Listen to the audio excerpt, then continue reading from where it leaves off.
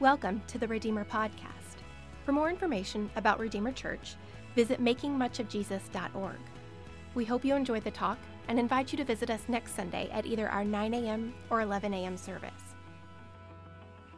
Well, good morning and Happy New Year. Please take your Bibles and turn to Psalm 19. Psalm 19, and we'll read in verse 7 here in a moment. And we start a new series today at the beginning of the new year called The Five Solas, where we'll be looking at the five declarations, motivations, resolutions, rally cries from the Reformation that happened nearly 500 years ago. Martin Luther and a band of other brothers used by God, a major human catalyst used by God in the Reformation to reform, to dramatically change the church and even how we're able to meet and to gather here today. And these five solas, these are Latin phrases. The church at the time, the Roman church, everything was communicated in Latin, and the Bibles and the preaching was all in Latin. And so these were declarations first to the Roman church, saying these are the things that have been corrupted, and these are the things that must change, and these are ways that we must turn from where we are, and they trickle down to the people. And these five things we're going to look at over the month of January, and the first one we're going to look at is sola scriptura, which means Scripture alone. That Scripture alone is the final authority over Christians. Not a man, not a church, not a priest, not a pope, and not a tradition, not church councils. That the Word of God is the final authority on earth over God's people. Back then, it was a priest, it was a pope. They ruled the people. But Luther and his friends said, no, the Bible does. Next one was sola gratia, that we're saved by grace alone. Nothing we do, no amount of good works, no amount of merit can save us. We didn't earn salvation. We don't deserve salvation. Why are we saved? Because God's grace alone saves us. Third was sola fide, which means faith alone. We are saved by grace through faith. So how do we get this grace? How do we get salvation? It doesn't come to us by our own morality. It doesn't come to us by our works. It doesn't come to us because a priest blesses us with it. It doesn't come to us because a pope says you can have it.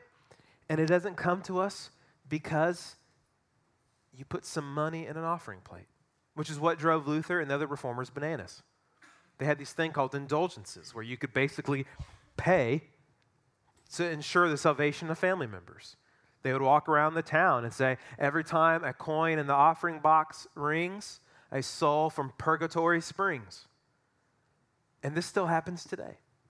I have a friend, he's a church planter up in northern Italy, and showed me a picture of a Catholic church in northern Italy with an indulgence box on the side of the building. It just says indulgences in Italian. Still happens today. And Luther and us, we would all respond and go, no, we're saved by grace through faith alone. In what? In solus Christus, in Christ alone. Jesus alone, and Jesus only is how we are saved from our sins and the wrath of God to come.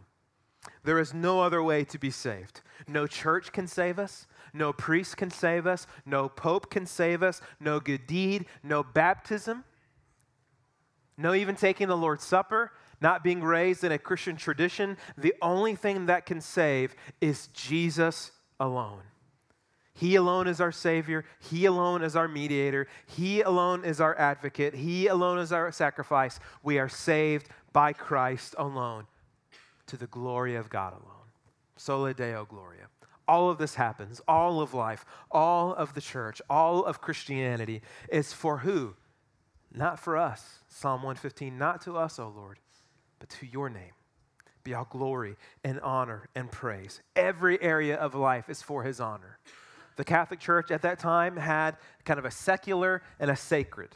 These were the things that mattered to God. Everything else was kind of secular, whatever. No, he said, no, all of life, everything is for the glory of God. And no one deserves the glory. No pope, no priest, no man, but God alone. And here's why these matter today. The five solas are not just neat tidbits from church history. They are needed today. We need to remember them and live them. So guys, you got to remember that before the Reformation happened, before Luther nailed his theses on the Wittenberg door, there were no denominations. It was just the church, just the Catholic Church. And the Catholic Church had gotten off of the rails of faithfully understanding Scripture, faithfully preaching, faithfully understanding how the church functions, and they had betrayed the gospel. In many churches back then, there was no singing. If anyone did sing, it would just be the priests. The Lord's Supper was taken every week, but it was not taken by the people. It was only taken by the priest.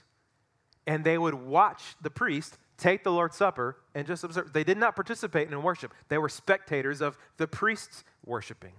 The sermon, it was done in Latin. So Luther was in Germany, spoke German.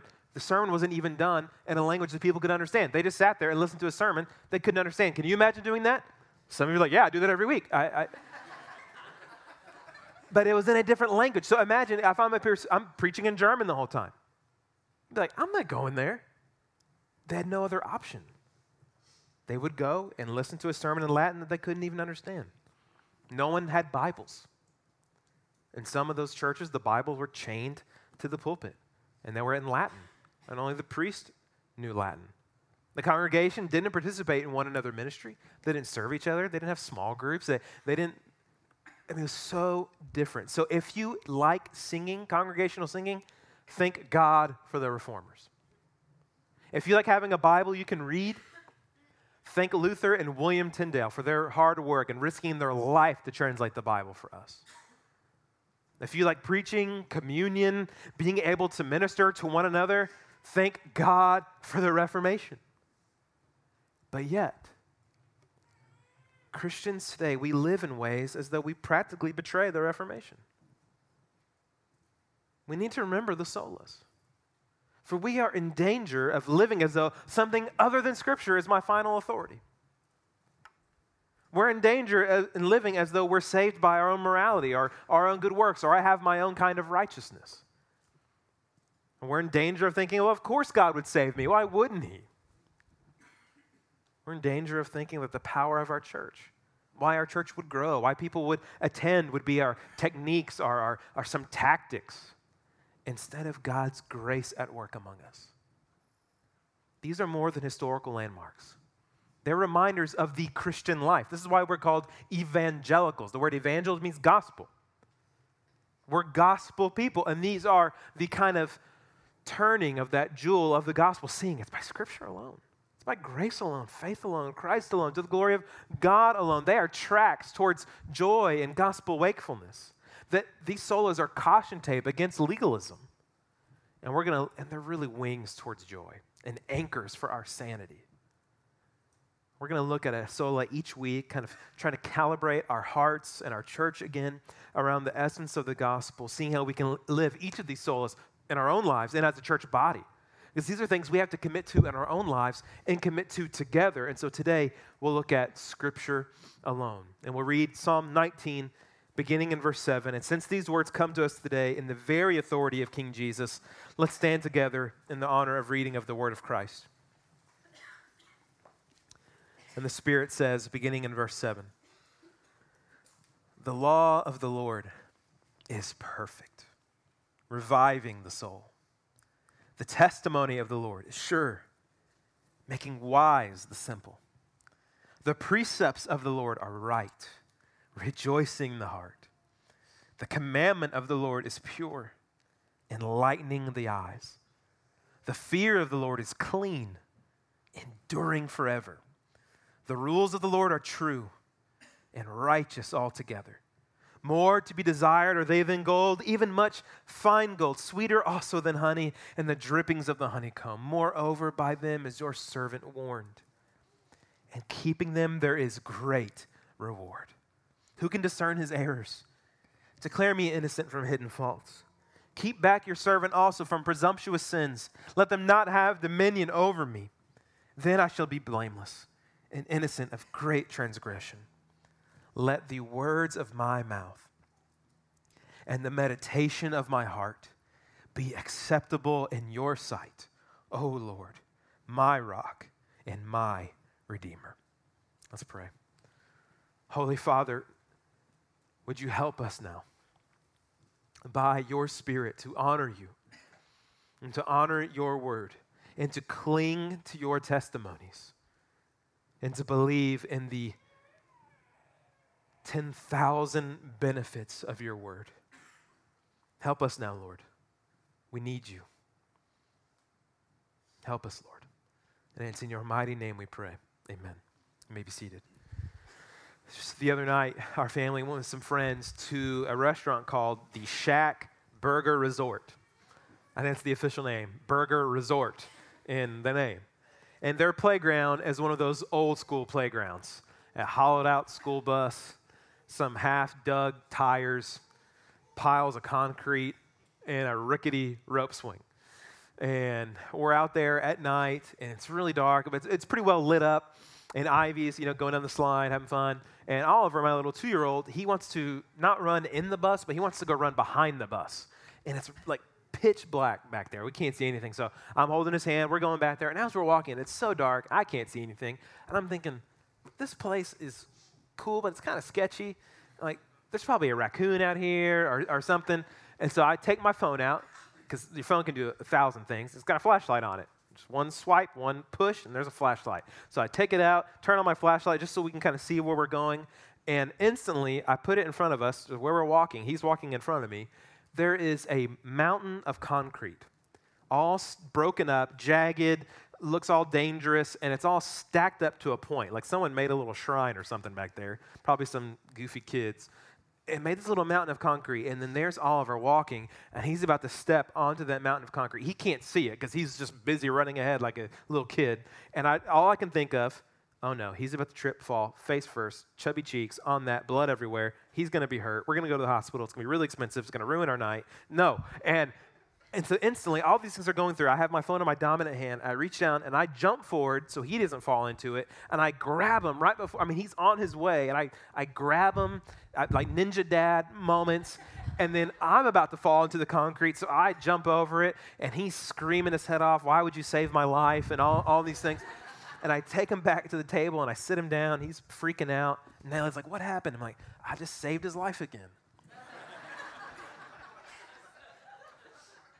And while all that was happening, I'm reflecting on it, and in that moment, that iPhone tiny flashlight was a great tool. And it made me think of Psalm 119, where it says, your word is a lamp to my feet and a light to my path. The Bible, just like that the psalmist realizes, if I don't know where I'm going and danger's lurking, I have this light, that's like the Bible. See, the lamp, the lamp is a metaphor for the Bible. It's not the other way around. It's like, oh, that kind of worked out. That was kind of neat. No, it was engineered that way by God himself, that these things would show us. This is how the Bible operates in our lives, guiding us, protecting us, rescuing us from foolishness, relieving us in distress. Think about all the reasons why you turn the light on. Little bump in the night, when you turn the light on, oh, what was that? Turn the lights on. I heard something spooky outside the other night after a bunch of cars had been broken into in our neighborhood. I didn't go get my daughter's little Halloween flashlight. I went and got a mag light, big one. So I got to bump somebody on the head with the flashlight, Safety, security. I want to know what's going on. The Bible does all of this in our lives. You're scared, you turn the light on. Kids need a night light. Why? Because light relieves us from our distress. The Word of God relieves us, helps us navigate, helps us pray, helps us learn how to glorify God. The Bible is a wonderful help to us. It is a light, but we should not only view the Bible as some kind of flashlight. It is that, but it's more.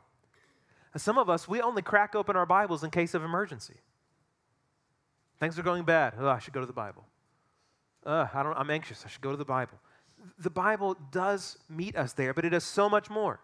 When we only treat the Bible to break glass in case of emergency, when we do that, we don't believe in sola scriptura. We believe in sometimes scriptura. The Bible's not relevant for every time, but just sometimes. But guys, to really live sola scriptura is to believe and to grasp and to live as though the Bible really is sufficient for all of life, that it is relevant, that it is powerful, and that it will never disappoint me when I am in need. It will never disappoint me when I'm not in need and things are going great and I'm just reading it to enjoy. Guys, there should be a magnetic pull that we have towards the Scriptures. I mean, as I said earlier, before the Reformation, Bibles were chained to the pulpit. And now that they've been unchained, and we have them in our languages, and we have them that we can carry, we have them on our phones, we have instant access to the Bible. Even though those things are true, most of us still live as though the Bible is still chained to a pulpit. Instead, we can have it with us wherever we go. Thinking and bleeding Bible. Spurgeon would say of John Bunyan, who wrote Pilgrim's Progress and tons of great other books, that if you cut Bunyan, he would bleed bibline. Bible would just flow out of him.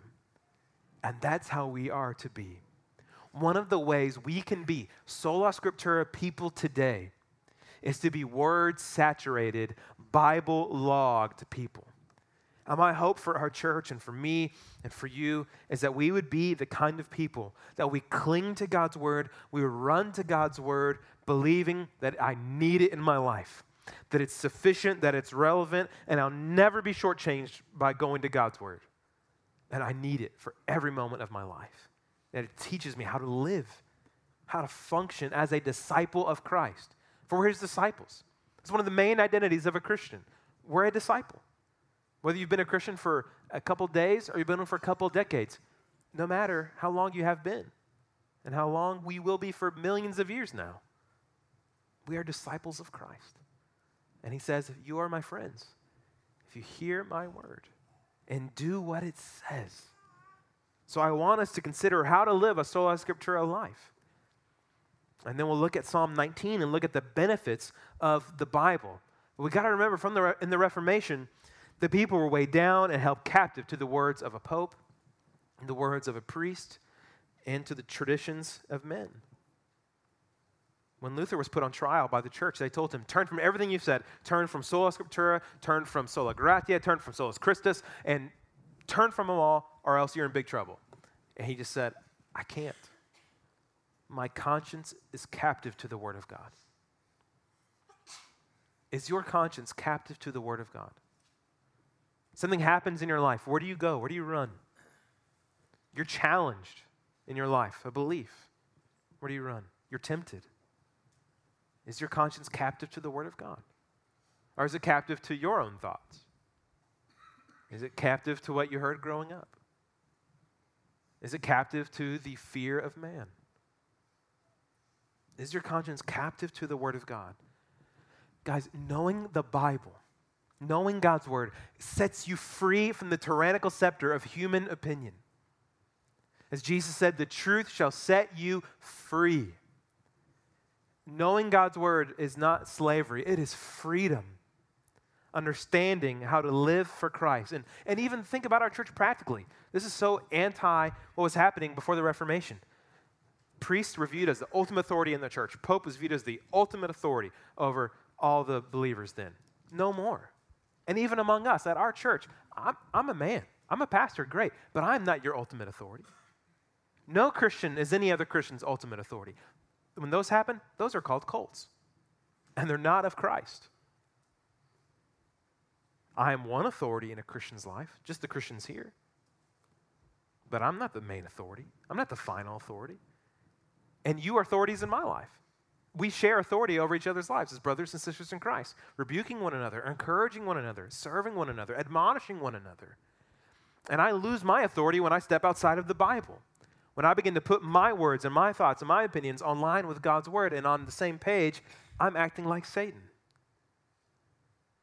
And when you do that, when you take your preferences, your opinions, what you like, and you put a yoke on other Christians, you're acting like Satan. We're outside of our jurisdiction. It's vital for us to know the Bible so we are in agreement with God's word under his authority and serving one another in the way of Christ. We need a personal and communal sola scriptura, meaning we need to be thinking in terms of our own personal lives. My growth in Christ, Scripture's my authority. In my home, Scripture's the final authority, not the culture. In my marriage, Scripture's the final authority. In my job, all my spheres, and then communal, our church, our community groups, our friendships, our relationships, our accountability time, whatever. Scripture is the final authority. So we should always be thinking of two questions. You're tempted. Suffering happens. You're challenged. A situation you don't know how to navigate. We run to two places. What does the Bible say about this? That should be one of the first things we think of. What does the Bible say? What does God say? Because this is God speaking to us. The writer of Hebrews, when he's quoting Jeremiah, he doesn't say, Jeremiah says, he says, and the Holy Spirit testifies to us. This is why when I read the scriptures before my sermon, I always say, and the Spirit says. Because it's the Holy Spirit of God speaking to us. So we have to ask, one, what does the Bible say about this? And then secondly, now what does the Bible require of me? In light of what it says, what must I do? What must I walk in? What must I repent of? What should I feel? It's one thing to know what the Bible says, and it's something totally new and Christian to go, now what do I do with this? What does God want me to do? We must live a functional sola scriptura, where the Bible is our go-to source. And it's popular to say it, and I think it's tragic when Christians say this. Things like, what's God saying to you these days? Or, I'm just waiting to hear from God. I need a word from the Lord about this. You've got a lot of words from the Lord. You don't need anything else. This is sufficient. This is enough. He has given us everything, 1 Peter says, he has given us everything we need for life and godliness. I even had someone on Twitter, I put out a Bible verse, just something I was reading, and they asked, well, what if you don't hear his voice? I said, keep reading. We hear God with our eyeballs. If you aren't hearing, it's because you aren't reading. And we got to remember the Bible is the authority in our lives. Because sola scriptura protects me from myself. This is why it matters. It protects me from myself because the heart is deceitful and wicked above all things. I don't trust myself. The Bible untangles my wicked thinking and my foolishness in my flesh. The Bible cuts the head off of the remaining sins in my life. Because what is the Bible? The Word of God is living and active and sharper than any two-edged sword. Ephesians 6 also says we use the word, the sword of the Spirit, which is the Word of God in spiritual warfare. And this sword pierces through the division of soul and spirit, of joints and marrow, doing what? Discerning the thoughts and intentions of the heart. When we read the Bible's reading us. The Bible calls my bluff. The Bible is calling out my sin. The Bible's encouraging me. And the same for our church and our community and our friendships and one another. The Bible informs how we speak. The Bible informs how we serve and what we do. A church that is filled with more I thinks than the Bible says is in a dangerous place. And same in our friendships and our communities. As they're more, I think you should do this. And when you give counsel, do you believe in sola scriptura? Let's turn to God's word. What does God say? Because only God has the cosmic street cred that his words will actually help. There is no guarantee that I will say anything that will help you. There's no guarantee that when you're having coffee looking for counsel that you'll say anything that will help someone else. Only God's word is guaranteed to bring about what it is going to do. Isaiah 55, God says, for as the rain and snow's the white powdery stuff that we never experience. For as the rain and snow come down from heaven and do not return there, but water the earth, making it bring forth and sprout, giving seed to the sower and bread to the eater, God says, that's what my word does. So shall my word be that goes out from my mouth. It shall not return to me empty or void, as some translations say, but what? It shall accomplish that which I purpose. Not what we purpose, but what he purposes. And shall succeed in the thing for which I sent it. So God is saying, I guarantee my word. My word is promised to help you. My word is promised to bless you, to encourage you. My word is profitable. All of it sufficient. 2 Timothy 3:16. All scripture is breathed out by God and profitable. Americans love that word, profitable. Americans, especially business guys, you hear the word profitable and you're like, ooh, what is it? Here it is. Guaranteed benefit from God's word. Profitable for teaching, reproof, correction, training, and righteousness. Guaranteed to happen in your life when we go to God's word. Why? That the man of God, that the Christian may be complete, we may mature and be equipped for every good work. Profitable, guaranteed benefit.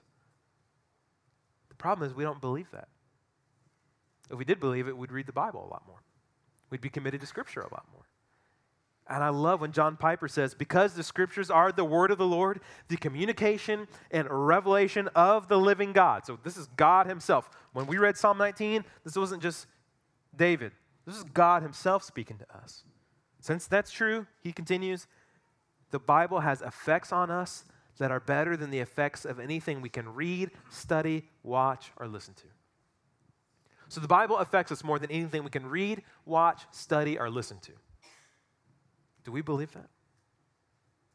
Now, we know the Bible's sufficient, or we wouldn't deny that the Bible's relevant and gives us everything we need for how to grow in Christ's likeness.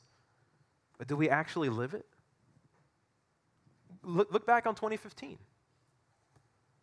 How committed was I really to the Scriptures? Biblelessness is a mess in our lives. It's a tragedy, and one that we can easily fix. We take up and read. And his mercies are new every morning. Okay, you really neglected God's word last year. His mercies are new for you today. You can start anew. Don't give up. I know. Some of it's hard to read. Keep pressing on. So what? You didn't understand that whole chapter. All right. Don't act like you're not going to read it again. Read it again some other day. Keep reading. Keep going. We must believe that nothing our eyes look at on this earth can affect us more than the Bible. Nothing you read, watch, or observe can bring goodness into your life more than the Bible. There's a scary new feature on the iPhone, and I'm sure other competitors have the same kind of thing. You can open it up in your settings, and you can look at how often you are on certain apps. So to show you, Instagram, you spent X amount of minutes on Instagram today. Facebook, you spent X amount of hours on it today. Twitter, email, anything, text, phone. It'll show you how many minutes you've been on it on that day. Look at it. It's showing us, by God's grace, lack of time is not why we don't look at the Scriptures. Not why we don't read the Bible. As Barry told us last week, it's because we really don't want it. We're not hungry. We don't desire it. If you read Facebook before you read the Bible, you're really choosing the lesser over the greater. If you read ESPN before you read the Word of God, ask yourself why. If you read Fortune or Wall Street Journal or Business Insider before you dive into God's Word, it's not a shrewd decision. It's actually an unwise decision. Because then, I got too busy. The day escaped me. I didn't have time to get into God's Word. No, it's not. We don't believe the benefits of the Bible. We don't see how the Bible really connects and is profitable for everyday life. Guys, it really is relevant. No matter what you do, how old you are, the Bible is relevant for every nanosecond of your life. For example, I know we have some realtors at the church. The Bible doesn't teach you how to be a realtor. It doesn't teach you the documents, doesn't teach you how to sign, doesn't teach you how to sell. But the Bible does inform a Christian how to be a realtor that glorifies God. How to sell houses ethically, honestly. To do it for the glory of God and the love of their neighbor and the good of others. It doesn't teach a plumber how to plumb, but it teaches him how to be a plumber. One that is ethical, one that's honest, one that serves his neighbor. The Bible doesn't teach a pilot how to fly. Matt Jay, he's a pilot. I don't think the Bible's ever taught him how to fly. But it teaches him how to be a pilot that glorifies God, to love his neighbor, to live for the good of others. No matter what you do, whether you're a stay-at-home mom, a working mom, single mom, whether you're retired, whether you're an empty nester, whether you work 40, 60 hours a week, whether you're a student, the Bible doesn't teach you how to learn calculus, but it tells you how to be someone who's learning calculus. To do things ethically, to not cheat, to love your neighbor, to not be a sluggard, to not be lazy. That's why Colossians 3 says, whatever you do, so that's everybody in this room, whatever you do, what? Work heartily as for the Lord, not for men, knowing that from the Lord you will receive the inheritance as your reward. You are serving the Lord Christ. Changes the way you view your job. So Matt J., he's not just flying for those people on the plane. He's not just doing it for his higher-ups. He's doing it for Jesus, as though Jesus himself were on this flight. You don't sell a house just for that client, just for the Gary Green or whoever is the guy on the sign. No, you're doing it as though I was selling this house to Jesus. I was selling this house for Jesus, for the glory of Jesus. The Bible teaches us how to live as disciples of Christ. This is one thing we've got to change. If you grew up in the church, especially in the Bible Belt, it was read the Bible because that's what you're supposed to do. That's not helpful. We read the Bible because I'm a disciple of Christ. He died in my place for my sins and rose again from the dead. And since Jesus is alive in the heavenly places, this book is now a great treasure.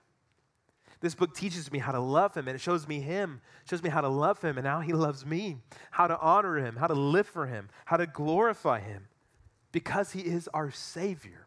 This book is now one of the ways that we hear his voice, and we're discipled by him, and we follow him into godliness.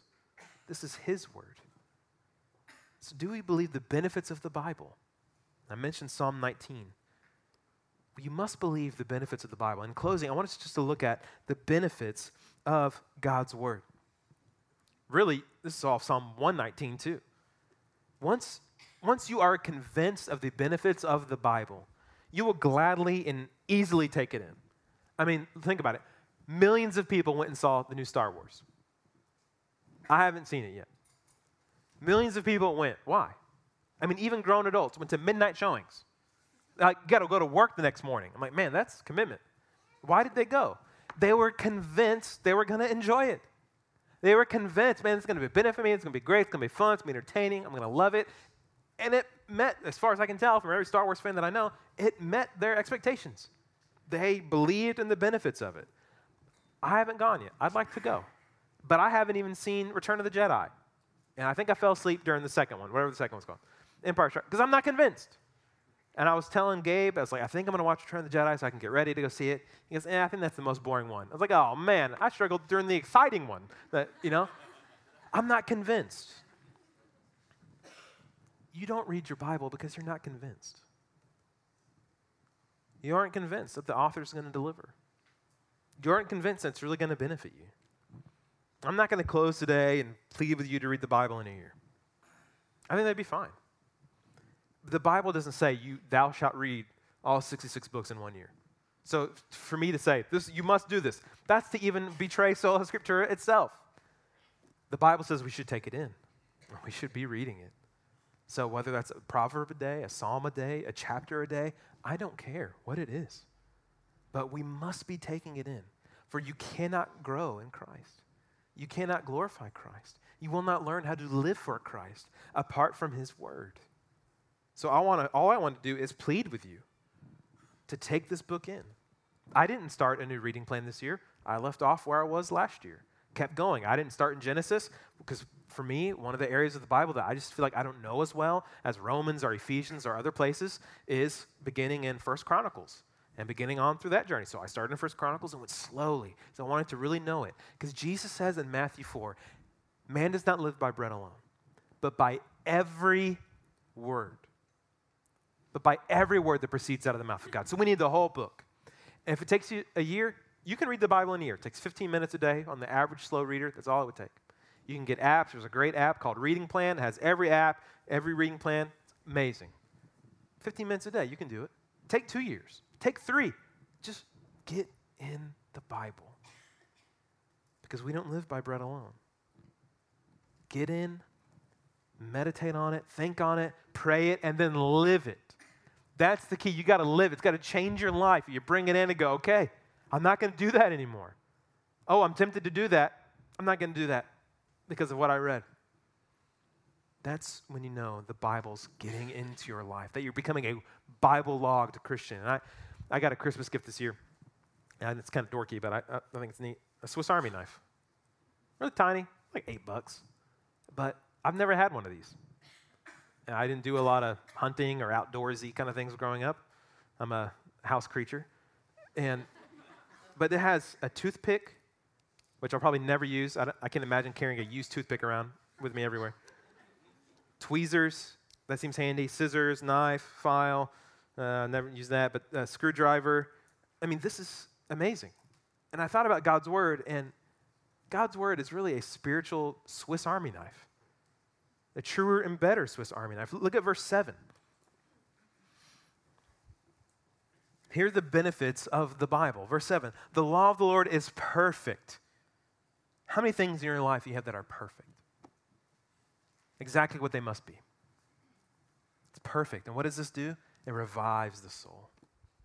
The Bible is exactly what it needs to be for you. It revives your soul. It's reliable. The Holy Spirit of Christ uses the Word to remind you of His grace. It revives you, encourages you, strengthens you, that you're forgiven, that you're new because Christ has risen from the dead, that you're greatly loved because Christ died for your sins and rose again in accordance with the Scriptures, that you are crucified with Christ. It's no longer you who live, but Christ who now lives in you. I mean, the Bible revives you. So if you feel drained, you run to the book and say, fill me, revive me. And you keep reading till you feel revived. And the Bible, look at the next one. The Bible is sure. It kind of means it's on point. What does it do? It makes the wise simple. There's no misfires in the Scriptures. It makes you wise, gives you insight on how to live in a way that honors Christ and how to navigate life. Because you don't have it on your own. The Bible gives it to you. And Natalie and I were talking about some stuff this week, and some of the stuff was really challenging that we were kind of working through, some outside extended things, and sitting there thinking, man, what should we do? What should we think about this? And then the Bible reminded me that we should cast our cares upon Him because He cares for us. So I said, let's pray. Let's pray right now. Instead of, I'll pray for you tonight. No, let's pray right now. So Lord, would you help us? Help us walk in wisdom here. Help us to honor you with this. Help us to be filled with the fruits of the Spirit as we go through this. Because the fruits of the Spirit aren't just for Sunday morning no, it's for all of life. So a plumber should plumb with love, joy, peace, patience, kindness, goodness, faithfulness, gentleness, and self-control. A pilot should pilot with love, joy, peace, kindness. The Bible is sure. Verse 8, the precepts of the Lord are right, rejoicing the heart. Oh, I love this one. The Bible makes us happy. Rejoices the heart. How? You read the Gospels. Here's one way you can know, am I really a Christian? You read the Gospels and you behold the awesomeness of Jesus Christ. His kindness for sinners, His love for the undeserving, His mercy towards the broken, His tenderness towards those caught in sin, His compassion, His teaching, His death and His resurrection. You keep reading and you go, man, Jesus is great. Man, Jesus is amazing. It just rejoices your heart that this is not some disconnected Jesus, but that this is your Jesus and that He is this for you. You read Romans 8 and you rejoice that, yes, there is now no condemnation for me because I am in Christ Jesus. Yes, I am now more than a conqueror through Him who loved me, through Jesus Christ my Lord. If you read the Bible and you don't rejoice, you should look into your life and go, am I saved? Do I know the Lord? Or is there sin in my life that I must repent of? That's clouding my joy, that's clogging up my joy in Christ. Verse 8 again. The commandment of the Lord is pure. And what does this do? Enlightening the eyes. What I would do in my Bible is I underlined each one of these. What does the word do? It revives the soul, makes the wise simple, rejoices the heart, enlightens the eyes, is clean, endures forever. And you underline all the things that the Bible does so you can see it. The Bible brings clarity, enlightens the eyes. It gives aha moments. It's like when you're lost, the lamp unto your feet, turn the light on. Oh, okay, I see what to do. You're in a situation, you don't know what to do. Enlightens the eyes. Really, the Bible gives you insight into the entire meaning of the universe. The glory of God. His fame. The Bible shows you why you exist. To glorify God and enjoy Him forever. The Bible shows you how to glorify God and enjoy Him forever. By believing and trusting in Jesus of Nazareth. Verse 9. The Bible's a guide to righteousness. The fear of the Lord is clean, enduring forever. The rules of the Lord are true and righteous altogether. In the gospel, this is really important. In the gospel, we are declared righteous. We are declared right before God. We're declared sinless, and we're declared justified. We're made right with Him. But now the Bible It's teaching us how to live that righteousness. The Bible doesn't make us righteous. It shows us how to live that righteousness. It shows us how to live and become like Christ. And here's how this works. When a wife asks her husband to help with the kids, even though he's had a hard day at work, he remembers that the Bible has called him to serve and to love his wife like Christ loves the church.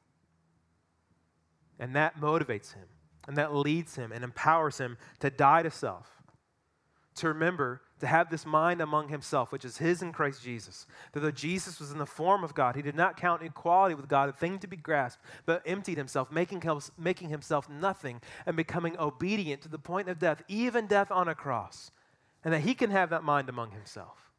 And so it gets him off the couch, gets him to put down the book, gets him to put down the phone, gets him to not go to the gym that night, gets him to not go to the deer lease that weekend because he is being led by the Spirit of Christ and led by the Word of Christ for the glory of Christ and for the good of his neighbors, his wife, and his little neighbors, his children.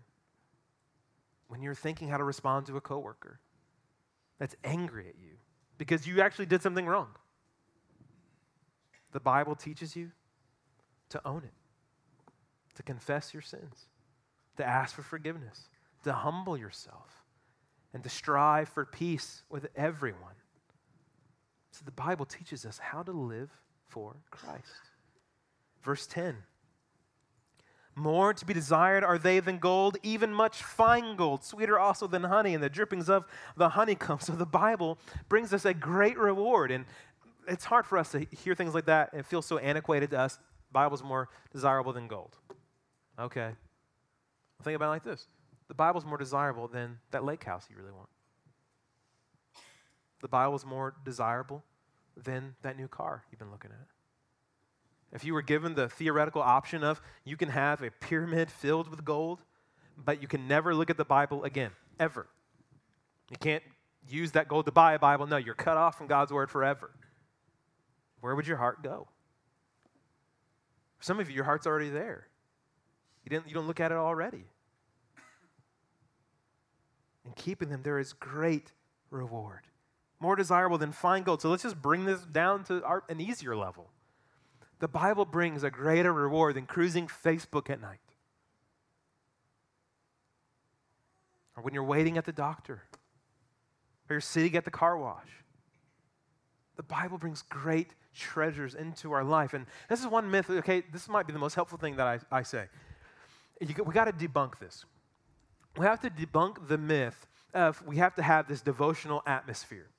That it's got to be 5 a.m., there's got to be coffee, there's got to be a candle, there's got to be the perfect lighting, everyone's got to be asleep. It's got to be like this Thomas Kincaid of Christian devotional time. Trash that thought. You don't need that. John Wesley's mom, when all the kids were young, running, going crazy in the house, she would sit at the kitchen table, she would take her apron, her kitchen apron, and she would put it over her head and sit and read the Bible. And that was a sign to everybody, don't talk to me. I'm here, I can't escape all you crazies, I'm reading God's word. She'd take it off, okay, I'm here. So, okay, you didn't wake up at 5. You slept in on Saturday, it's 8 a.m. I can't really read the Bible today, I don't have that atmosphere. No, forget that. Sit on the couch, open your Bible, and read it. We have to forget this idea that, my kids need to know that I'm up at 5 a.m. No, it might be the most powerful thing your kids see is seeing you at 8 a.m., hair all crazy, and ragged pajamas, and you're just reading God's word. And you can talk to them. It's not like, whoa, don't talk to me.